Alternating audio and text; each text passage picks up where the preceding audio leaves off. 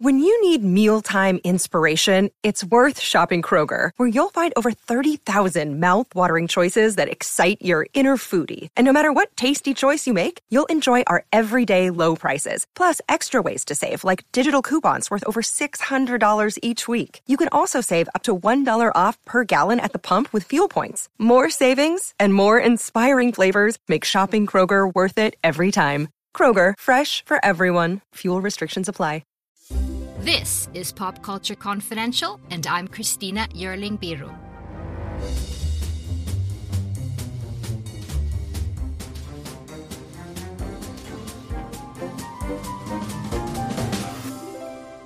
Hey everyone, thanks so much for joining me. So my guest, Lesley Paterson, is an absolute powerhouse. Screenwriter, executive producer, and world champion triathlete. Yes.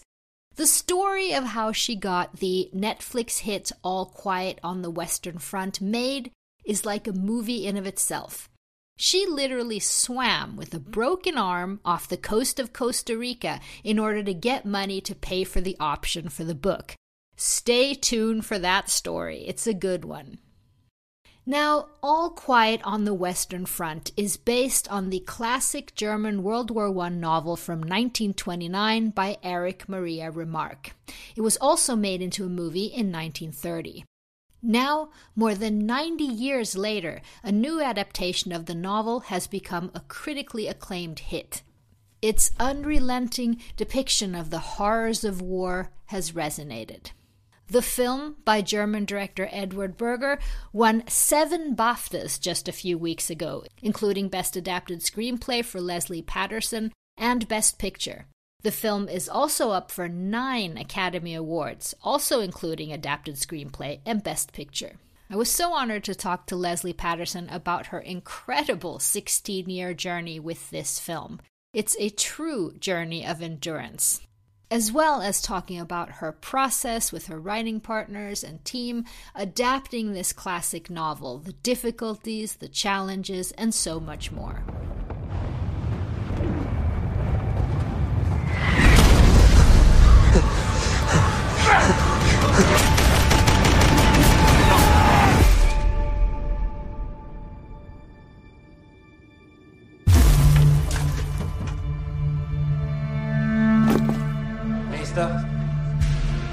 Paul Bäumer. Ich möchte noch nicht loslegen.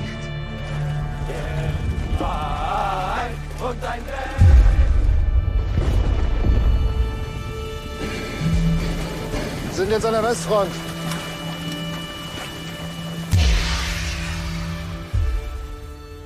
Lesley Paterson, thank you so much for joining me. It's a pleasure. It's an honor.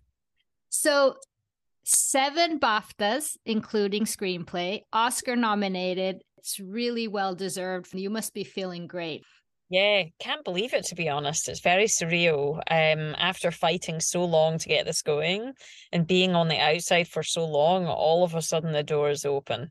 All Quiet on the Western Front, a classic German book from 1929. And I understand that 16 years ago, you kind of rediscovered the book at a bookstore event. Right. So what made this Scottish lass and your writing partner, Ian, say, yes, this is the one, we're going to option this? Yeah, so I think for me personally, it really was about the thematic essence of the book.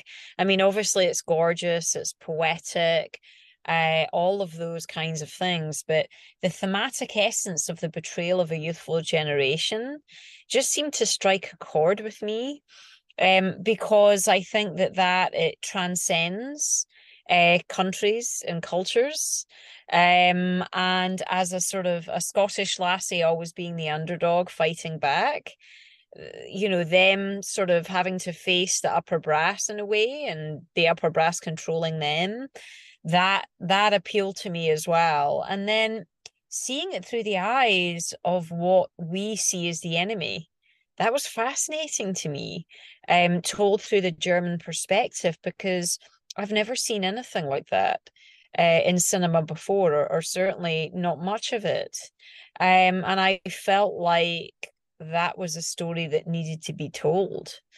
So yeah, that's when we embarked on it. And then my writing partner at the time, Ian, he was in the military himself, and in fact, his grandfather was in World War I and signed up for the war when he was too young, and died through injuries of the war, from being gassed. So he had a real personal connection to the material as well. So it was one of those things that just as outsiders, we kind of we went for it. I mean, we just gave it a try, right? No harm, no foul. And World War I is such an amazing war cinematically to investigate.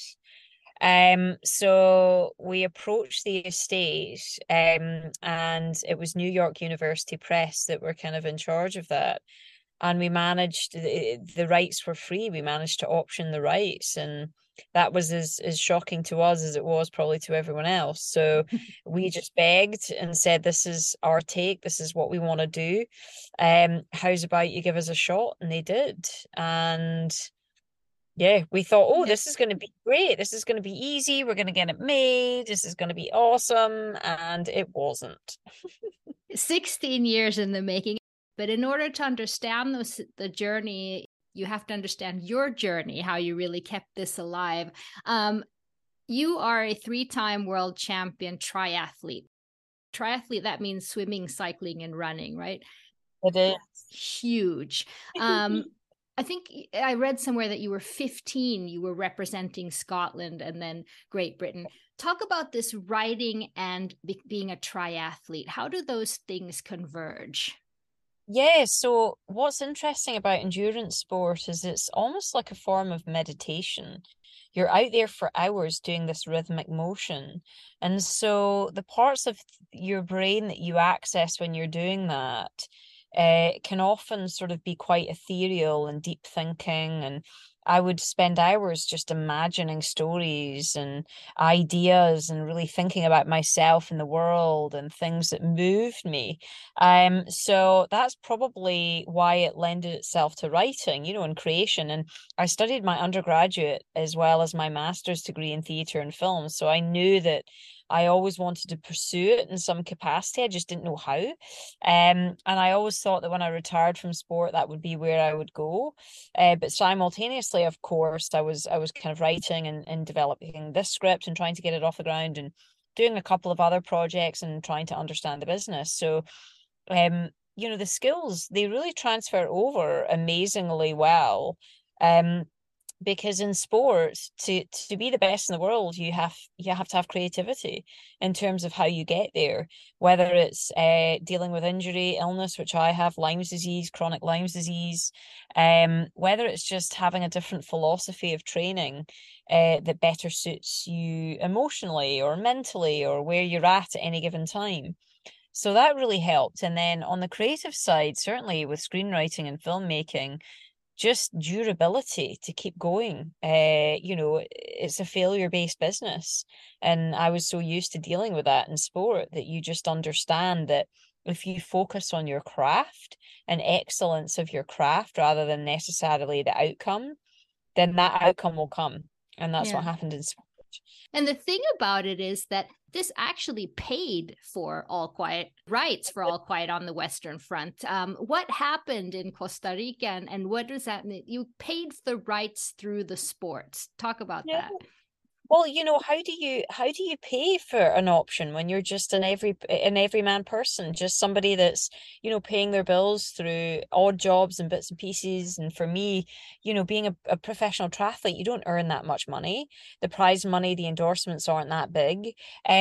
So really we were paying our bills through, my husband was an academic at the time. So this extra money we needed for the option, which was anywhere between $10,000 and $15,000 a year, we kind of relied that's a on. chunk. It's a chunk. It's a chunk. Maybe not to some big producers or studios, but it's a chunk to just us. So we would focus on races where that had good prize purses, where I had a shot, and that would because you can never rely on race earnings because you just don't know. So on this specific race in Costa Rica, we were it was the option was very, very close to being due, and we didn't have the money. And so I decided I'd go out to this race because I was very fit at the time. And given sort of who was racing and the prize purse, I thought I had a good shot. Well, the day before the race, I was pre-riding the course, which is quite common because I do off-road triathlon, which is mountain biking and trail running. So you recce the course just like you would in kind of Formula One. You know, the rocks, the ditches, the downhills, the uphills. So I was pre-riding it and I fell off and broke my shoulder. And so was just totally devastated, obviously, because I thought, not only have I done that, but now we're going to lose the option. And my husband, who is a sports psychologist, said, well, let's break this down. He said, can you ride your bike? And so I kind of propped my hand up, my hand on top of the handlebars. And I thought, well, I can ride if it's flat. And if there's any descents or technical stuff, I'll just get off and walk. Okay. I can do the run. It's not too painful. I'll just take painkillers. The up and down motion's not too bad as long as I'm not moving my arm. Swimming, no fucking way. So I got down to the water's edge, and my husband Simon is like, well, listen, why don't you try it one-armed? You're great at the one-arm drill. Just give it a go. So I thought, he's right. I might as well just try, because what's the worst that can happen? I do 100 meters out, I come back, no big deal. So this was a mile swim in the ocean through the waves. So off I go, and it's exhausting, but I'm not doing too bad. But I come out of the water about 12 minutes down from the leader. And I was so elated from having done this, I just kind of didn't really give a shit. So I got on the bike. And I just kind of went for it, because I thought there's nothing else to lose. So I cycled my way up to second, and then ran my way into first and won the race. You won. That's incredible. I'm probably not the first one who said it, but this has to be your next movie. I know. Oh my God, you've got it. And I've been approached by a couple of people, so we'll see. But I think it's just that sense of resiliency, I've faced a lot of adversity along the way, whether it's, in my personal life and my physical life and my emotional life. And, I think we know from a neuroscience perspective that you get stronger by facing adversity. So, yeah, I think just all those things. And then just that drive, we'd had this option for so long, and we were so passionate about telling the story. We knew we could do it. I don't know why, but we just knew we could. So we gave it a go. And yeah, we were lucky enough to sort of maintain that option that year and going. Let's get into the process of adapting it. You're adapting this book. It's been done before. A lot can happen in 7 minutes, and luckily, that's how long it takes me to tell a story. My name is Aaron Califato, and I'm the creator of 7 Minute Stories. I'm proud to partner with Evergreen Podcasts, and I'd like to invite you to join me on this journey. I'm going to take you on some crazy roller coaster rides using my unique extemporaneous storytelling style, and together, we're going to try to make sense of the world, all through the art of storytelling, and all in approximately 7 minutes. Or a long time ago, but anyway, what changes did you make when you started looking at doing this today? So one of the biggest things that we did to start with was research, understanding World War I in the historical context. So we read a lot of German trench warfare diaries, a lot of kind of just information around the war, Germany's position in it, and so on. And a lot of analysis about it, as well as reading the book multiple times and really digging into the big themes of the novel, which for us was the betrayal of the youthful generation and the senseless killing, that mechanization of war. And so, to that end, we ended up finding a storyline that we felt propelled the energy of this story, because the book itself is almost like excerpts of a diary. While beautiful, it's not very directional, and we felt like the story needed some kind of propulsion through it, some kind of ticking clock. And so the storyline of the armistice in the last 6 hours, not only did it give us historical context, but it gave us a dramatic through line to really sort of hang our hats on. So that was our big departure from the novel. You changed it like 1 year or so, right? Yeah, well, we kind of condensed it. We condensed it. just because Paul in the book is there for 4 years, and it spans across a lot of time, and we wanted some sense of immediacy, to put the audience in this situation where it was very looming and immersive, and there was really no way out, and that would have been just more difficult across a longer passage of time. And we loved this last 6 hours of the war. We felt like that was a microcosm of the war in general, where the war was over and yet all these men were still getting sent to their death. That was everything that the book was trying to say. So then we sort of tore up the book. We had got loads of copies of the book and tore it up into different scenes, put it up on the wall, tried to kind of pick through, what do we want to keep, what do we not want to keep, and where does it go like that. And then we wrote multiple drafts. So the whole process took us about 2 years. And then we embarked on, okay, what next? As outsiders, writer, producers, how do you get a film made? And of course, 16 years ago, the landscape was so different. You couldn't have made a foreign language film for this kind of budget about World War One and about the German side, German perspective. So we were pitching it as an English-speaking language film with German accents, and we went to German directors first, but they were all very scared of the project and the material, given it's such a classic. And we just went through multiple phases of having different directors on board, different actors on board, different producers, one of which went to jail. I mean, it was just a comedy event. What happened there? Yeah, well, he was embezzling Belgian tax incentives. Oh no. Yeah, and we almost lost the option. So see, this movie gets better and better. The movie about the movie.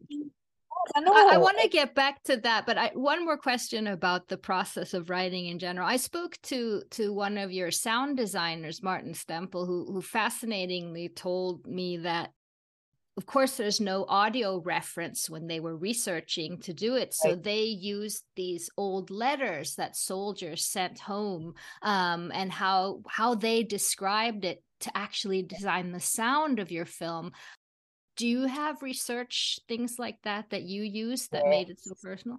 Lots of letters, lots of trench war diaries, and then Ed as well, when he did a pass on the script, when we got together with him, he read a lot of letters as well, and it really sets the scene emotionally about the state of these men and where they were at, and it gives you a sense of the sort of tone of it all.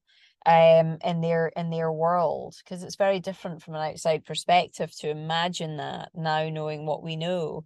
So yeah, that for me it was the trench diaries. That was a big one. That must have been difficult to read. It was, and I think, people ask us what kept you going through all these years to want to get this made. And I honestly think it was the year of research that we did as we dug into this war and the impact it had on millions of lives. Of course, 17 million odd died, but, what was the impact? I cycle and run through the landscape of Scotland and much of Europe where I train. I train a lot in France as well. And there's memorials everywhere for World War One with thousands of names. And you think whole towns and villages were wiped out. Can you imagine that as a wife, as a mother, as a sister? I can't, and yeah, I think we're so far removed from that now, and yet we're so close to it with what's happening. Yeah, you were mentioning that went through so many iterations when you were producing it. I read that Mimi Leader was going to direct and Daniel Radcliffe was sort of half attached. But when your team finally was assembled, when the German director came on, I'm married to a screenwriter. I know after 16 years, this is your baby. What was it like when they started to come in and make their changes and things like that? Do you know what? Honestly, it was a relief. And I'll tell you why, because Ed is such a visionary and Malta is such a guiding light of a producer that we felt so confident with them, like we never had before. And their vision, their take, wanting to do it in German as well, it just felt right. I can't even explain it. It just felt so right. And I think this is where, as a screenwriter, you can't get precious. And we put on our producer's hat because we're executive producers on this project. And we put on our producer's hat and we said, you know what? This has to be Ed's. We have to hand it over and let him do what he needs to do. Otherwise, this won't be the film that it could be. And one of our biggest joys is collaboration, is to see the wonderful input of these artists. And during this kind of awards campaign or press campaign that we've done, to meet the makeup artist, to really talk with all of the heads of departments, it's been amazing to see what they've brought to the table. And that's what Ed has allowed each of these folks to do, is while he's kept a vision streamlined, he's allowed them to come to the table with their own perspective, but a perspective that's following towards a vision that they all have bought into. And that's why it's so powerful. What kind of things did, in terms of the script itself, did Ed bring to the table? What sort of changes or additions did he make from the German perspective that you may not have had from the beginning? So the big one was that this could not be a hero's journey. That Germany views war from a place of shame. So it cannot be an adventure.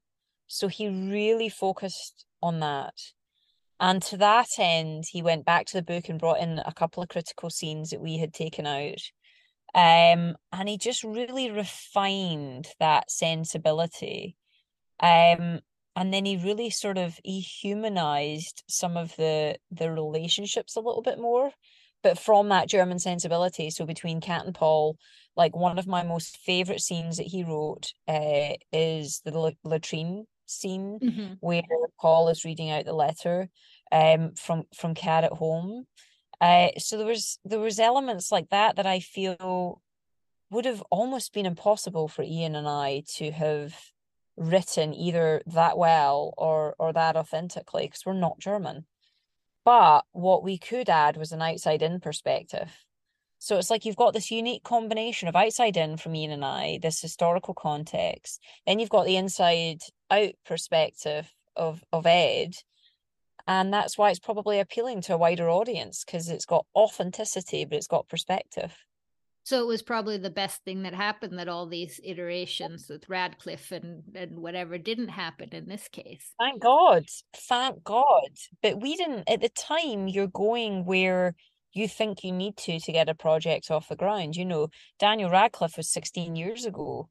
And we were like, okay, how do you get a project like this off the ground? It's got to be English speaking, because it's 16 years ago, can't raise finance. You've got to find an actor that's worth something in that age category. Well, he was Harry Potter world, and that felt right. So, but like looking back on it now, I mean, look at the actors that we got, no names, like unknowns, and that's how it had to be. That's what was right. So again, a huge learning curve, but also the landscape of film has changed. Yeah, talk about that. What's happened between 16 years ago and now that financed this type of movie? Yeah, so I think with streamers coming on board, it's all of a sudden opened up the appetite for different cultural stories to be told. A lot of companies like Netflix are really leaning into local language content in their membership base. And as a consequence, it's given a playing field to investigate that. And we know, I mean, some of the top ranked TV shows and films on these streamers are foreign films. So there's a greater appreciation for that. There's different worlds that people want to know about. And then World War One is a war, has a different meaning and understanding around it now, especially after 1917 came out. Cinema was very American centric. So everything was about World War II, because that's where the biggest influence was.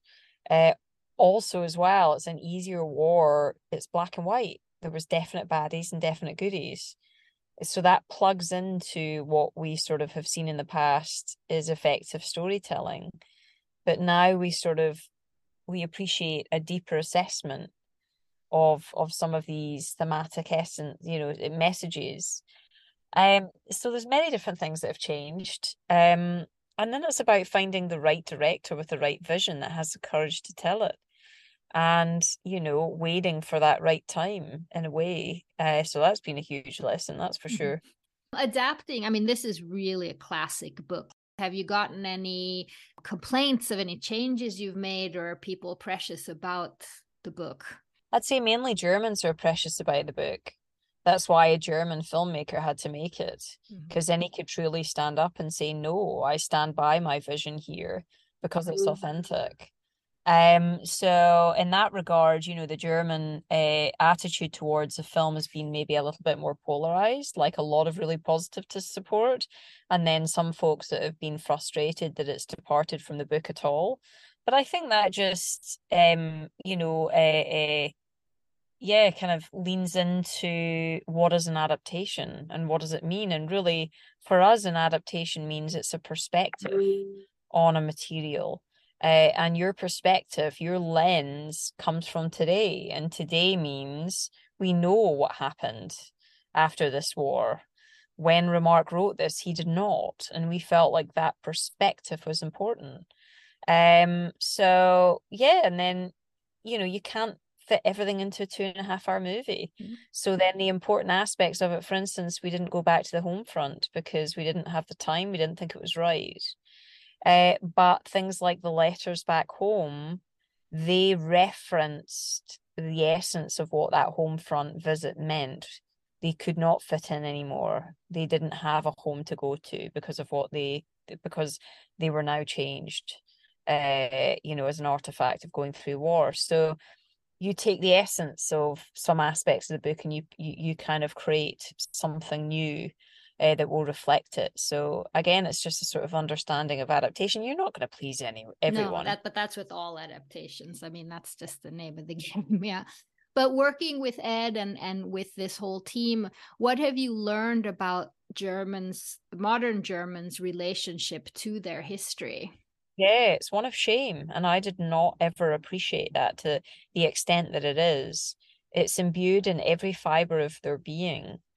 They cannot see anything heroic about war at all, because they've always been on the losing side and they've always been the instigators across this century. So, and they're still very close to that. And that is the essence of every beat of this story and every shot of this film. And each head of department largely was Germans, and you can feel that.